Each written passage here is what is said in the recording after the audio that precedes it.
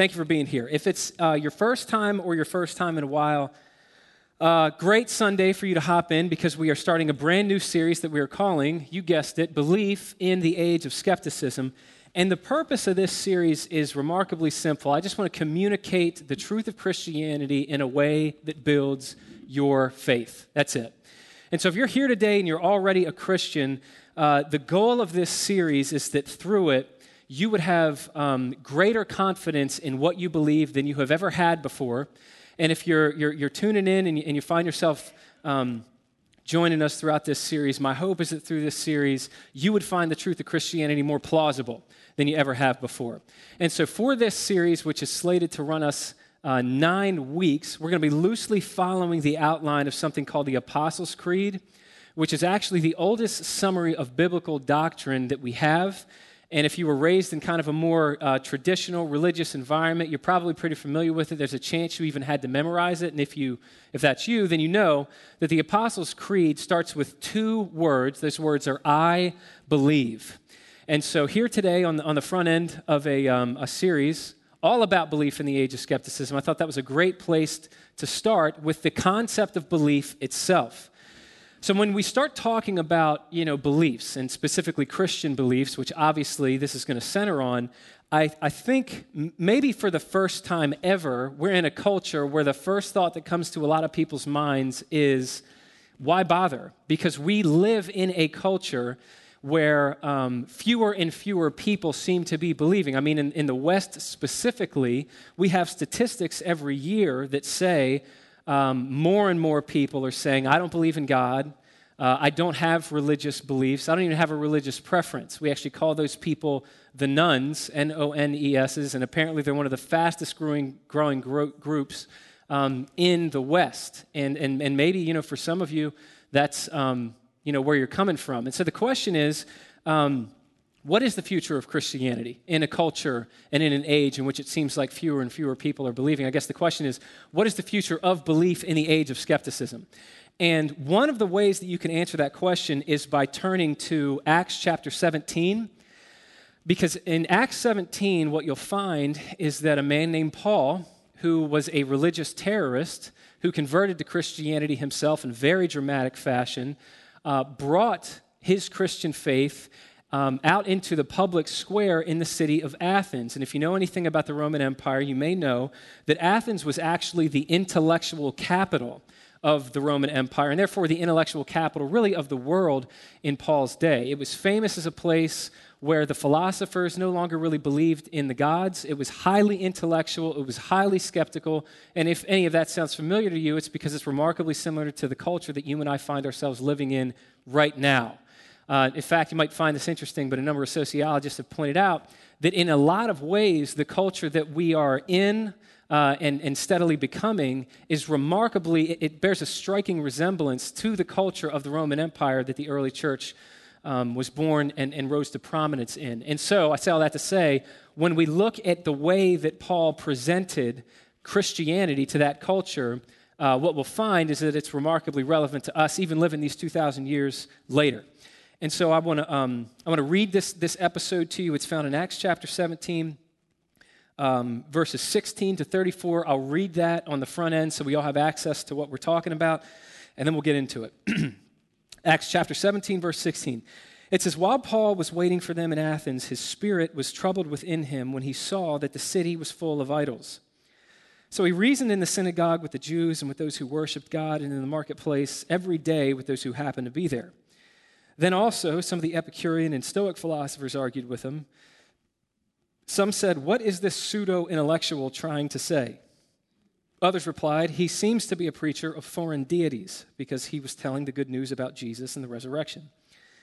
They took him and brought him to the Areopagus and said, may we learn about this new teaching you're speaking of, for what you say sounds strange to us, and we want to know what these ideas mean. Now all the Athenians and the foreigners residing there spent their time on nothing else but telling or hearing something new. Then Paul stood in the middle of the Areopagus and said, men of Athens, I see that you are extremely religious in every respect. For as I was passing through and observing the objects of your worship, I even found an altar on which was inscribed, to an unknown God.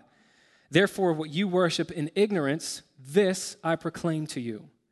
The God who made the world and everything in it, he is the Lord of heaven and earth and does not live in shrines made by hands.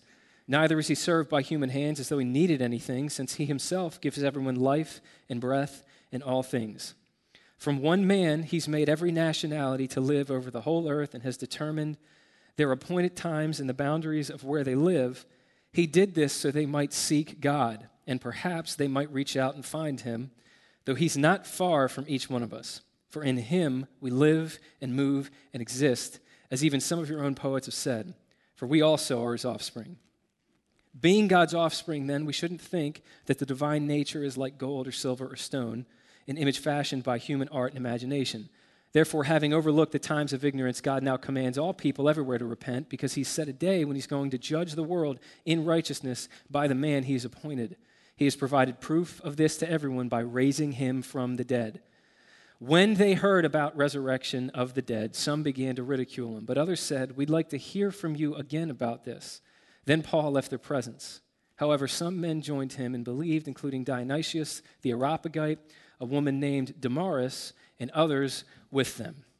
This is God's word. So there's a ton of things to see here, but there's really just three things that I want to draw out from this passage in the short amount of time that we have together today. And that is, first off, that everyone believes. And secondly, that Christianity is the belief system that can satisfy not only our minds, but also our hearts. And so with that, I want to kick off our series with our main idea today, which is very simply this. We all have a belief system. We all have a belief system. You see this in verse 22 when Paul begins his message in the Areopagus. Very first thing he says is, "Men of Athens, I see that you are extremely religious in every respect." What he's saying is, first and foremost, let's lay this groundwork. You all are very religious. Now, for modern people reading this today, I think that the first thing that comes to mind is, well, of course they were very religious and very superstitious and all that back then, because Paul's talking to people living in a pre-scientific age with very little understanding of the world around them. So they believed in things like a god of the sea and a god of thunder and a god of basically everything that you could think of. Yeah, naturally they were religious then, but we've moved past that because we know so much more than they do, and so belief and superstition and religion is dying out. This might surprise you, but I actually believe that if Paul were alive today and he was sent as a missionary into the modern, secular West, the culture that we live in, I actually think he would say the same exact thing to us, that we are all deeply religious. Maybe not in a formal sense, maybe not in the way that we think the Athenians were, but in the sense very simply that every human being by default holds to deeply religious, completely unprovable beliefs. So the question is, how would Paul make his case? Let me kind of take a stab at that. If you've been at this church for any length of time, you have probably heard me use a really famous, it's a really brilliant quote from a famous author. His name's David Foster Wallace. I've used this quote so many times I kind of accidentally have most of it memorized. He said, "In the day-to-day trenches of adult life, there's actually no such thing as atheism, and this guy was not a Christian himself. He said, in the day-to-day trenches of adult life, there's actually no such thing as atheism. Everyone worships. The only choice we get is what are we going to worship? And what he meant with that word worship is that every human being cannot help but orient their life around something that they look to give them ultimate meaning and purpose and satisfaction and significance and all those kinds of things, and he's 100% right. The human heart cannot help but look to something that is going to make my life worth living. The only question is, do you and I know ourselves enough to know what that thing is? Because whatever that thing is, functionally that's your God, and the life that you've built around that, functionally that's your religion. And so at least in that sense, yeah, all of us are religious. But I'm actually going to come at this from a different angle, maybe a little bit more of an intellectual angle today, because I think this is helpful. I would just ask you to consider that one thing that we all have in common, regardless of the particular expression of faith we claim or whether we claim to have no faith at all, that every single one of us has to go through life on the basis of answers to certain questions. We have to do this. Questions, you're probably wondering, what questions? Questions like the following. Where did we come from? Where are we going? What are we doing here? What's wrong with this world? What would make this world right? And by the way, how do you determine right and wrong from each other anyway? Who gets to do that and on what basis? Even if you've never sat down and written out your answers to those questions, everyone has an answer to those questions, and we conduct our lives according to the answers to those questions. And my point in saying that is very simply that however you answer those questions, your answers are nothing more than deeply religious, completely unprovable beliefs. Let me give you one example. Take the first question that I pointed out. Where did we come from? You can believe that a divine being brought the material world and all that we experience into existence. I'm going to go out on a limb and say most of us believe that. But the other end of the spectrum, you can believe that the material world came into existence completely on its own. And there's about 1 billion different shades of belief in between those two poles. But the point is, wherever you land on your answer to just that one question, your answer is nothing more than a deeply religious, completely unprovable belief. And the reason I wanted to start the whole series with this idea that we all are a people of belief, we all have a belief system, is because we're living in, for the first time ever, we're living in a secular culture. Now, simply because you're going to hear me, I didn't do this at the 9 a.m., but simply because you're going to hear me use that term so often, let me just go ahead and define that. What is a secular culture? I'm actually reading a book right now by Charles Taylor called A Secular Age, which is not the easiest read, but it has been helpful. And he defines what a secular culture is marked by. He says a secular culture is a culture in which belief in God is seen simply as one option among many other options, and frequently it's not even the easiest option to embrace. That's where our culture is today in what is called, the modern or the late modern West. And what's interesting is no culture like that in human history has ever existed. What I mean is, prior to basically us, people have always believed in gods or a god. Who those gods were has always varied. What they required has always varied, but people have always believed in that. For the first time ever, we find ourselves in a culture in which an increasing number of people are beginning to believe, I don't believe in God at all anymore. And so with that, what experts have pointed out is that secular people are the first people to believe that they don't have beliefs, which simply isn't true. And I just want to give you 2 examples of this. Let's just say you're listening to this and you would call yourself an atheist or an agnostic or kind of something along those lines. Maybe you're someone who would say, I'm not a person of faith. I'm not a person of, religious belief. I go where the evidence leads. I'm kind of, more intellectual, more rational, more reasonable. That's how I live my life. If I can, I just want to offer to you that I really don't think it's that simple for any of us. Let me just give you maybe 2 examples to explain why I think that way. First off, most secular people would say, actually I think all secular people would say, that they don't believe in God or an afterlife. To be secular is to basically believe that there is no God, there's no supernatural reality. So secular people would say, I don't believe that there's a God, and I don't believe that there's an afterlife. The question is, can you prove either of those beliefs? And the answer is, of course not. Of course, you cannot prove that there's no God who will hold you and I accountable for the life that we live, or an afterlife after this one, which will largely be determined by how we live here. And so the belief that there's no God and no afterlife is at bottom simply that. It's a belief. And so to believe that means that in a number of ways, you're just as much a person of faith as someone who arrives at the opposite conclusion, that there is a God and there is an afterlife. And I understand that argument in and of itself certainly does not bring you into Christianity. It's just meant to kind of put you on to the idea that we're all sort of betting our lives to a degree on this. That argument is, I think it's decent, but let me offer you, secondly, maybe one that's a little bit more, a little more robust, a little stronger. Specifically in our culture, this is really one of the hallmarks of what you see, is that secular people believe in human rights. In other words, the idea that we actually have a responsibility as a society to work for the equality and the protection and even the betterment of those who are, poor and vulnerable and have the least amount of power in the eyes of society. Most secular people would agree with that. Like I said, it's really kind of one of the hot button issues in our culture today. Let me just ask the question, why would you believe that? If that's what you believe, and obviously I hope you believe that, why do you believe that?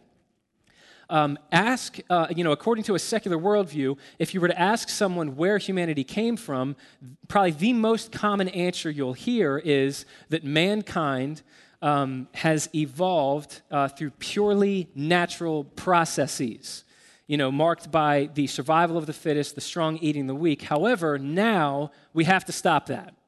Now, stronger nations, stronger people groups, stronger races, stronger individuals, whatever it is, must not trample on those who are weaker than them. And so even though according to nature, the strong actually have a responsibility to eliminate the weak for the betterment of the species as a whole, now we, who have come from nature, have a responsibility to do the exact opposite of that and instead uplift and work for the betterment of the weak. And so I say that to say you can believe that, and I certainly hope that you believe that because the opposite of that is pretty horrifying.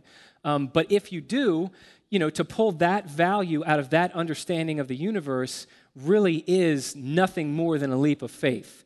And so my point in this first move on the front end of this 9-week series is simply to put you and I onto the idea that no matter where you're coming from, as you dial in today, no matter what faith you claim, or even if you claim to have no faith at all, that every one of us at bottom, at our core, we navigate through life holding on to deeply religious, completely unprovable beliefs. That's where Paul essentially begins his presentation of Christianity in Athens, and I think it's where we need to begin today.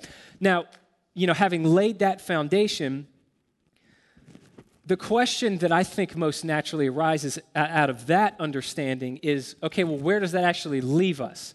Meaning, if we all have different understandings of the world or worldviews that we're operating out of, how are we supposed to make any progress? And really, I think this is one of the greatest challenges of our culture today. Because one of, if not the main reason that there is so much turmoil and there is so much division in the world, that we live in right now, is because everyone is operating from wildly different understandings of the world or worldviews, and so they're kind of just, yelling at each other or trying to dunk on each other in the public sphere or talking past each other, whether that's left versus right and more traditionalist versus more modernist and all that kind of stuff. So the question is, how can any society make any kind of progress when there's so much variance about where we're even forming our ideas from? And actually, Paul gives us a great answer here. Because back in verse 17, I don't know if you caught this, but we're told that when Paul entered into the city of Athens, it's a specific word that's used here. We're told that Paul reasoned with people in the synagogue and in the marketplace. That Greek word translated reasoned is the word dialogomai. It's a very specific word. It has a very specific meaning, and it's really important for all of us to understand. What this word is teaching us is that when Paul interacted with people who had a deeply different worldview than his own, he did not simply preach at them. Meaning Paul did not, waltz into the center of Athens, the intellectual capital of the Roman Empire, and kind of stand on a street corner and say, I have the truth. You guys are all deceived. I'm right. You're wrong. You better listen to me, kind of turn or burn sort of thing. That's not what that word means. Dialogomai means to enter into a dialogue with somebody in a very specific way. And so what this means, I think this is especially important for Christians, is that as Christians, if your mindset is, okay, well, I'm just going to tell people who have a wildly different viewpoint than me, this is the truth. This is what God says. This is what the Bible says. What you're going to find is that is deeply ineffective. Paul knew that, which is why he didn't do that. Just beating people with a different worldview over the head with your understanding of the truth historically gains very little ground. Paul knew that, so he didn't do that. And so instead he does this thing called dialogomai. And dialogomai refers to the Socratic method, which is named for Socrates. So here's how this works. The Socratic method begins by saying, okay, let's acknowledge that you and I have wildly different worldviews, wildly different understanding of what's right and what's wrong, if there even is a right and wrong, just totally different understandings of the reality that we live in. Let's begin by simply acknowledging that. And the Socratic method requires me, instead of simply criticizing your understanding of reality on the basis of my understanding reality, which will get us nowhere, the Socratic method requires me to enter into your worldview really until I understand you, until I can see the world the way that you see the world and can state your beliefs in a way that you would say, that's exactly right, that's what I believe. This is, first off, something that almost nobody in our culture does ever or even attempts to do anymore because it's really difficult. It requires a whole lot of listening. It requires a whole lot of time. That's why Scripture actually says Paul did this daily. Every day, Paul was reasoning in the synagogue and in the marketplace, meaning he was doing just as much listening to how the Athenians thought as he was explaining how he thought. And it's only after you dig into that person's worldview that you then critique their worldview, but not from your vantage point, from their own vantage point. Meaning the Socratic method requires you to enter into somebody's worldview and point out the inconsistencies within that worldview. Point out how it fails on its own basis, by its own standards, how it fails to live up to its own expectations. That's exactly what Paul does here in his message to the Areopagus. And if you study how Paul presents Christianity, it's really strategic that Paul presents Christianity as a belief system that can satisfy both our minds and our hearts at the same time. And you and I need that as much as the people in Athens 2,000 years ago did. Meaning, if we all move through life with a belief system, then the most pressing need that we have is a belief system that satisfies both our minds and our hearts. All right, C.S. Lewis, who I quote all the time, he was an intellectual juggernaut, an atheist before he himself converted to Christianity. He once famously said, he said, I believe in Christianity like I believe in the sun, not only because I can see it, but because by it I can see everything else. And his point was that Christianity helped him make sense of what he saw in the world like no other belief system could, like his own previous atheistic worldview couldn't, and no other system of faith could. And I say that to say, you need that. You need a belief system that does not require you to dumb down your intellect and exercise blind faith.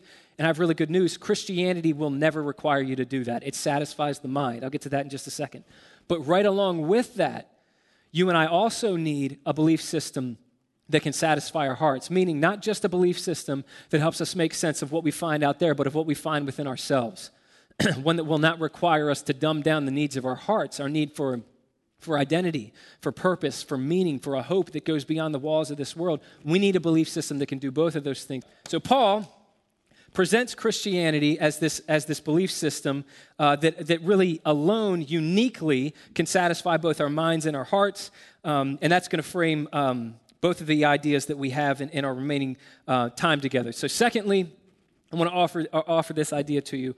Number two, Christianity is a belief system that can satisfy our minds. We see this in this address at the Areopagus because the first thing that Paul does here is he basically points out the inadequacies of the worldview that the Athenians held to. And you see this in verse 23. He says, for as I was passing through and observing the objects of your worship, I even found an altar which was inscribed to an unknown God. Therefore, what you worship in ignorance, this I proclaim to you. Now, what Paul is basically saying here is he's walked around Athens, he spent some time there, he saw, they have these different statues and these temples and these altars, and then he saw this almost catch-all altar, which was basically in case we missed one, let's hope this satisfies that God kind of thing. What Paul is saying here is this altar to the unknown God, that in and of itself is evidence that your worldview is inadequate. You wouldn't have an altar to a God that maybe you kind of thought was there, but you don't have that if you're positive that your worldview is correct and answers every question that you have about reality. So Paul saw that as proof that they knew their own worldview was inadequate. In other words, he saw that altar as proof that at least part of you knows that there's a God out there, even if you can't quite identify who he is.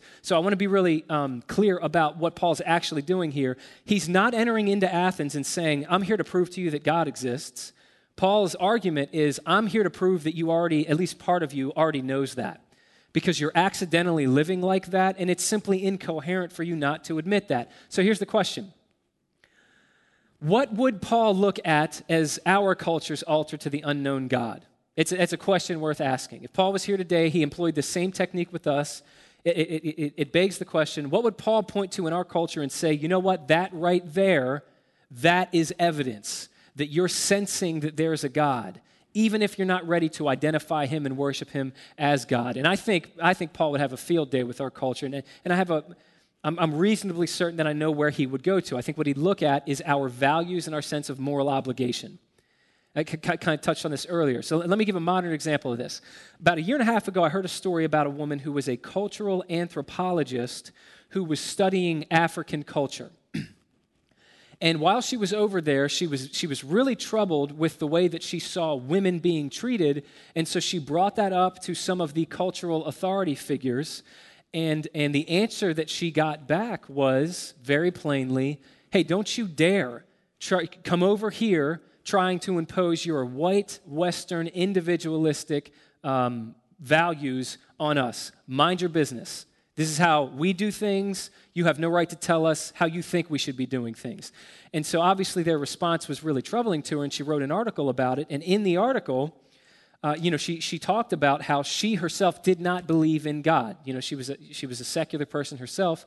And with that, she also believed that there was no moral law. I mean, if there's no lawgiver, then she knew, okay, that there's no moral law imposed on humanity from a higher sense of authority that we have to kind of subjugate ourselves to. She didn't believe in any of that stuff, which meant that she knew she had to come to terms with reality. Wait a minute, these people are right. That she had strong opinions about what was right and what was wrong. These people had strong opinions about what was right and what was wrong, and she knew at the end of the day she had absolutely no right to impose her beliefs on their beliefs. No reason. It was nothing more than Western imperialism to try to impose your understanding of values on another culture's understanding of values. And so what she started to wrestle with is what I believe is the tension that secular people in the modern West are faced with if they're willing to admit it. And here's what I mean. Modern people, this is, again, one of the hallmarks of our society, modern people believe that truth is person-specific,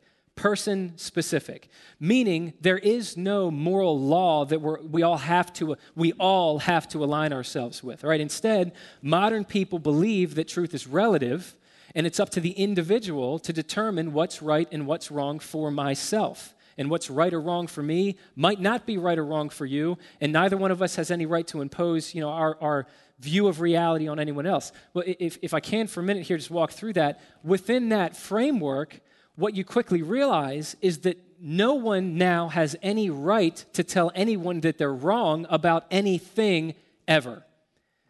And so what that means is you can say, I would really prefer it if you didn't do that thing that you're doing because I have really strong opinions about it. But what you can't say is what you are doing is wrong because now you're appealing to some source of authority that doesn't exist according to your own worldview.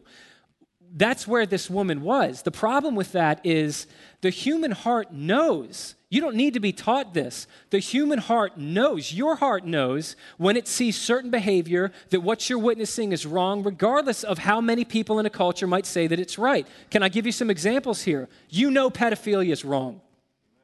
You know rape is wrong. You know the strong taking advantage of the weak is wrong. You know when you see documentaries or movies or read books about North American chattel slavery where people were treated like property, there's something in you that says that's wrong. When you look at Auschwitz, you see the systematic elimination of a people group from the human race simply because of who they were. There's something that rises up within the human heart that says, you don't look at that and say, I would really prefer if people didn't treat themselves that way because that doesn't seem like the best case scenario for our survival. That's ridiculous. The human heart knows when it sees things like that it is bearing witness to a violation of a moral order that has been imposed on us from something higher than us. But I say all that to say, you take God out of that and you lose that entirely.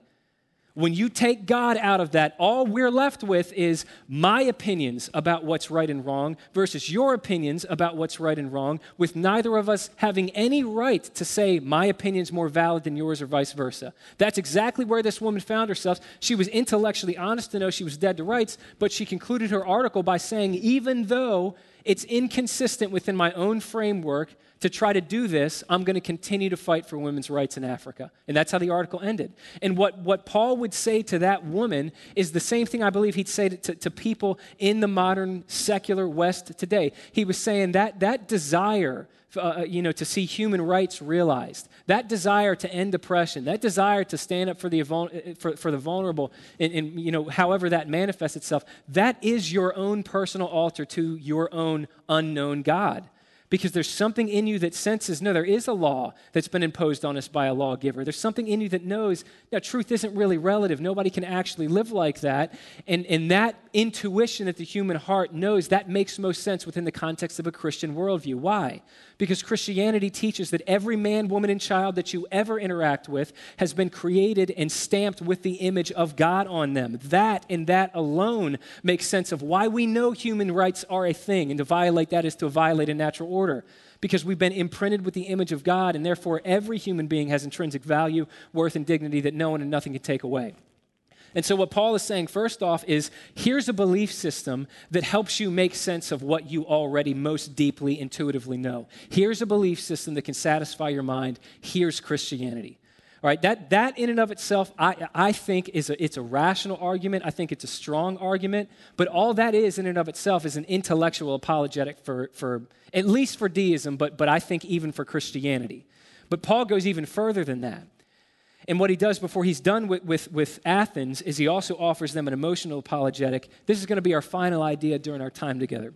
If you could just lean into this last thing. I know I threw about 5 teachings worth of content at you, but this is our last idea today. Just stick with me. Number 2, Christianity is also a belief system that can satisfy our hearts. Now, the reason that Christianity can do this, and again, I want to offer in a way that no other belief system can, is through something called the doctrine of the resurrection, which is what Paul gets to at the very end of his address before he gets cut off.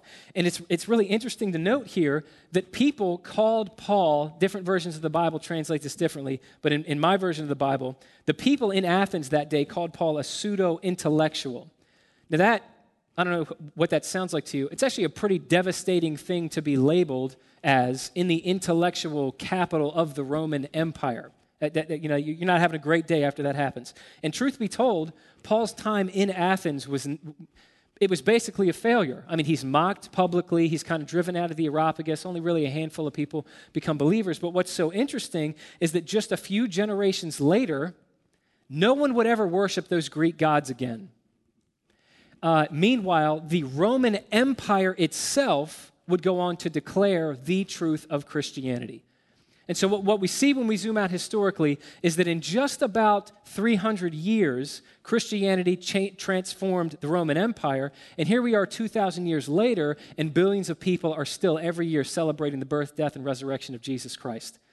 So a handful of generations after this address, it transformed an empire. 2,000 years later, what we can see is it's transformed the world. Now that begs the question, why? And according to a lot of theologians and historians, the reason for that primarily is because of this thing called the doctrine of the resurrection. Because when Christians began to teach, when they began to understand what it meant that Jesus had been resurrected for them, and they began to teach that to people, that lit people's hearts on fire because it satisfied the needs of the human heart in a way that no other belief system could in that day. I don't know if you noticed this when we were reading through it, but there were basically 2 groups of people that were present that day when Paul was kind of sparring in the marketplace. You had the Stoics and the Epicureans. If you know anything about ancient Near Eastern philosophy, I'm sure you know something about them. But the Stoics were basically a group of people that said, and this is funny to me because I think it's broadly how people can still be categorized today. Stoics were a group of people that said, when suffering comes, you just need to grin and bear it. Rein your emotions in. Stiff upper lip kind of thing. Don't get too attached to anything in this world. You're eventually going to lose it all. And if you live well, then at the end of this life, your soul will continue on in a sort of impersonal existence as you become one with the all-soul of the universe. Basically is what Stoicism taught. Epicureans, on the other hand, did not believe in an afterlife at all. And so they believed you should run from suffering as fast and far as you can because the primary purpose in life is to maximize your happiness and your satisfaction while you're here. So you had two groups of people. One's trying to save themselves. The other one's trying to satisfy themselves. That sounds a lot like the way you could categorize people in our culture today. You know, the Stoics are more like the kind of traditional religious conservatives. Then the Epicureans are a little bit more like the kind of more modernist, liberal, irreligious people. But what people point out is that the average person alive in Paul's day found that neither one of those approaches to life really worked. You know, the fatal flaw with a Stoic philosophy of life in which you're trying to just, muscle through suffering is that sounds fine on paper until something brings you to the end of yourself. And if I can be the bearer of bad news, something's eventually going to bring you to the end of you. Even if by some miracle you manage to navigate through this life without experiencing any major tragedy, you're eventually going to have to deal with your own mortality. And a belief system that says just grin and bear it is not going to work when you're dying. That's what people found. You know, in a similar vein, the Epicurean philosophy where you're going through life trying desperately to satisfy yourself, the Achilles heel of that is that anybody who's ever gone through life that way knows that the best way to make sure you're never satisfied is to live only for your own satisfaction. Very paradoxical, but everybody eventually finds that out. And so neither one of those approaches to life work, but then Christianity enters into that, whereas Stoicism created this coldness and Epicureanism created this kind of emptiness, Christianity entered in and it lit people on fire. It changed their lives forever. It changed the whole culture because it satisfied the deepest needs of the heart in a way no other belief system did then or has since. And the primary way it does that is through the doctrine of the resurrection. We're almost done. Please just lean into this last part. This is something that I feel like I'm beginning to learn more and more myself. Even a belief system, even a religion that offers you heaven after this life, which, hey, a lot of belief systems do. Buddhism offers you that. Hinduism offers you that. Islam offers you that, to name a few. Even a religion that offers you heaven after this life is really at bottom just offering you a consolation for the life that you've lost. Meaning it's almost like God saying, I'm really sorry about how bad life was, but here's this blissful paradise place you can float around in. And maybe if you spend enough time here, it'll make up for all the ungrieved losses and the unfulfilled desires that you had in your one trip around the block that we call life. But when Christians came along and they started talking about the resurrection, they started talking about this thing that was grounded in the historical fact of the resurrection of Jesus Christ, that hundreds of eyewitnesses all said, we saw the same thing. They're dying for this belief rather than denying it. When people heard what the resurrection was actually promising, they knew that whatever Christianity was, it was different than anything they'd ever heard before. Because through the resurrection, God is not offering you a consolation for the life that you've lost. The resurrection is the restoration of the life that you always wanted, but you never had. Meaning, however good we can make our lives on this side of eternity, we're going to die with unfulfilled hopes and dreams. There's going to be regret, there's going to be pain, there's going to be loss because this world isn't enough for us. The resurrection is not saying, well, I'm sorry that was bad, but here's heaven. It's saying, no, God's going to take you back to the beginning and he's going to give you the life that you always wanted but never had in this sin-stained world so full of loss and pain and corruption. In the resurrection of Jesus Christ, you get everything back and you get it back in a way that's better than you ever imagined it could be. The resurrection promises you're going to get the body that you always wanted but never had. It promises you're going to get the relationships you always wanted but never had. You're going to get the life that you always wanted in the world that you always wanted but never had. That's the promise held out for people by grace through faith in the name of Jesus. That's the doctrine of the resurrection. And when people in the ancient Near East, in the Roman Empire, when they started to understand what this meant, then they began to believe, okay, well, if this is true, if all that Jesus has done for me and what it means for me, if that's true, then I can handle anything. Because the worst case scenario for my life is that I will die and be raised as he died and was raised for me. And as more and more men and women believe that, it perfectly explains why Christians alone stayed behind When plagues hit the ancient cities and everybody else fled, that's why, that belief is why Christians were able to stay behind and care for the sick and the dying, even at the cost of their own lives. It's why when they were putting Christians to death publicly in the arenas, they were able to sing hymns and pray for their murderers.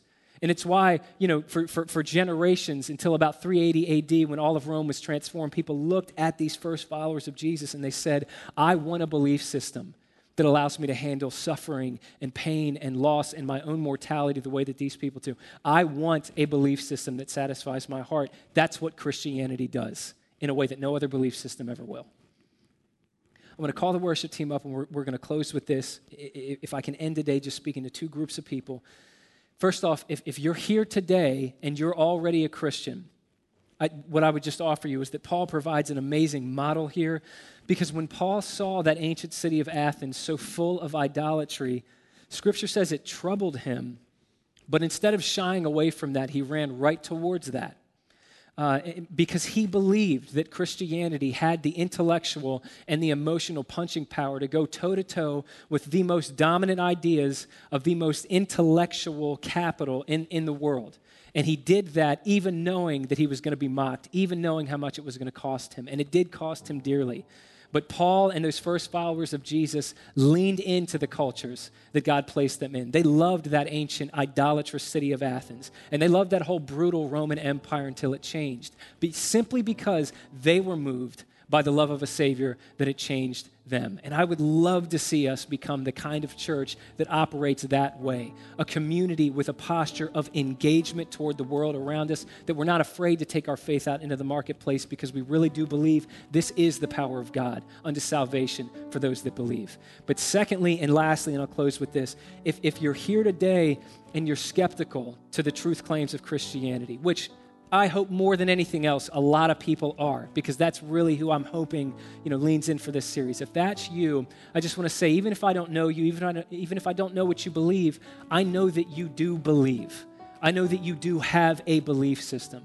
And the question I hope you're willing to ask yourself at the end of this message is very simply, does your belief system have what it takes to satisfy both your mind and your heart? Because Christianity does.